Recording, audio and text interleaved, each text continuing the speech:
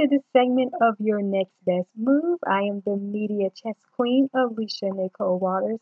And in this segment, I want to speak with you about knowing when to make your next best move for moving on.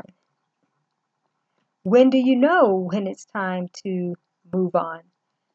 Certainly, if you're in a situation and things can get uncomfortable, that could be an indication that it's time to move forward or to at least start preparing to move forward. But one of the best ways to sort of gauge when it's time to move on is almost like looking at the seasons.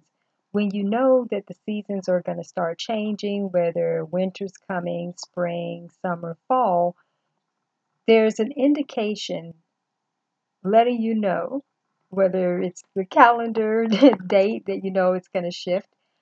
But there are certain things you have to pay attention to know that the season is about to shift. So if you can get really present with your life and start noticing what is calling me to move forward now, what are some of the signs? What are some of the indications that's telling me it's time to move on? Whether it's from a job, a relationship, to relocate,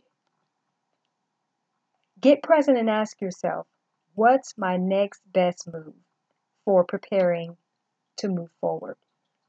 And when is it time for me to move on? That's one of the most powerful things that you can do in the present is to ground yourself in the now and to discover what your next best move is for moving on. And simply when it's time, move on. Or if it's not time, start making the plans. Prepare yourself to make your next best move, to move on, and to move forward. And that's my empowerment for you in this segment.